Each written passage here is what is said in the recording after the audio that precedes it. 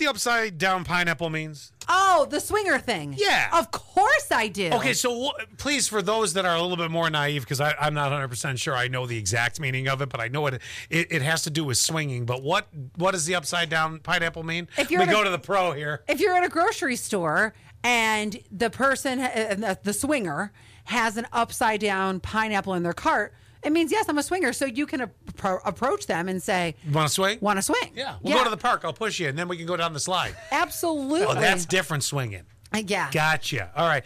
So they say that the upside down pineapple, it has this secret meaning and this symbol, like you just said there. Mm-hmm. Well, a woman discovered that when she was on a cruise recently. The woman who is a travel blogger said she noticed all of these upside down pineapples sticking on cabin doors.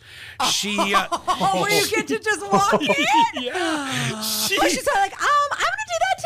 She soon discovered that they were a sign of drop-ins welcome. Yes.